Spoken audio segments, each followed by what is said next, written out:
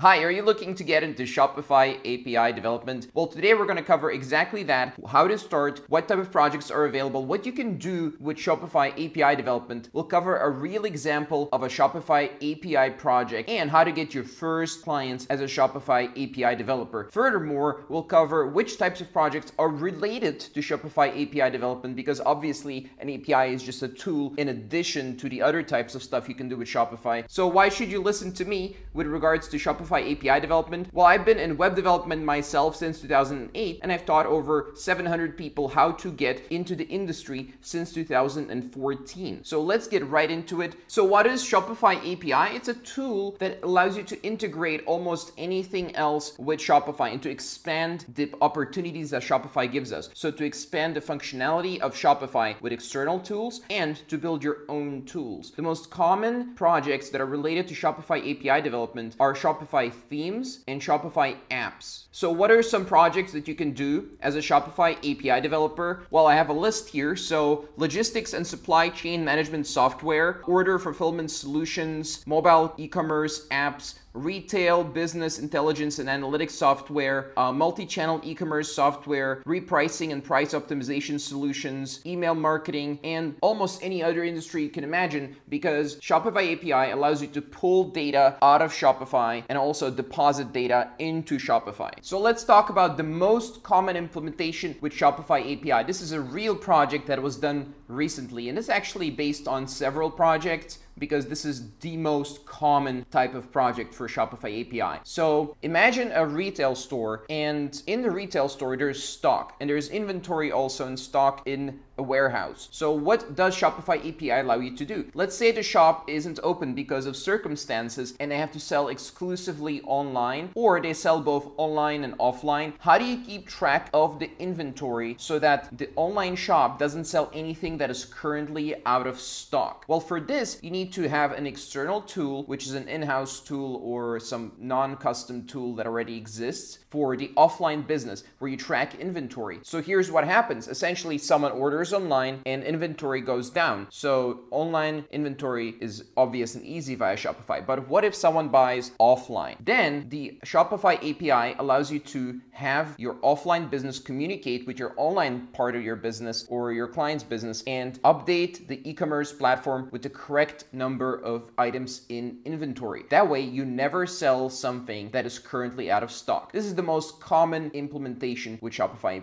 API. So how does Shopify API work for you as a developer? Well, Shopify API is REST-based with JSON and it's delivered via HTTPS. Essentially, how to get started with Shopify API is you create a Shopify partner account, this directly from their website.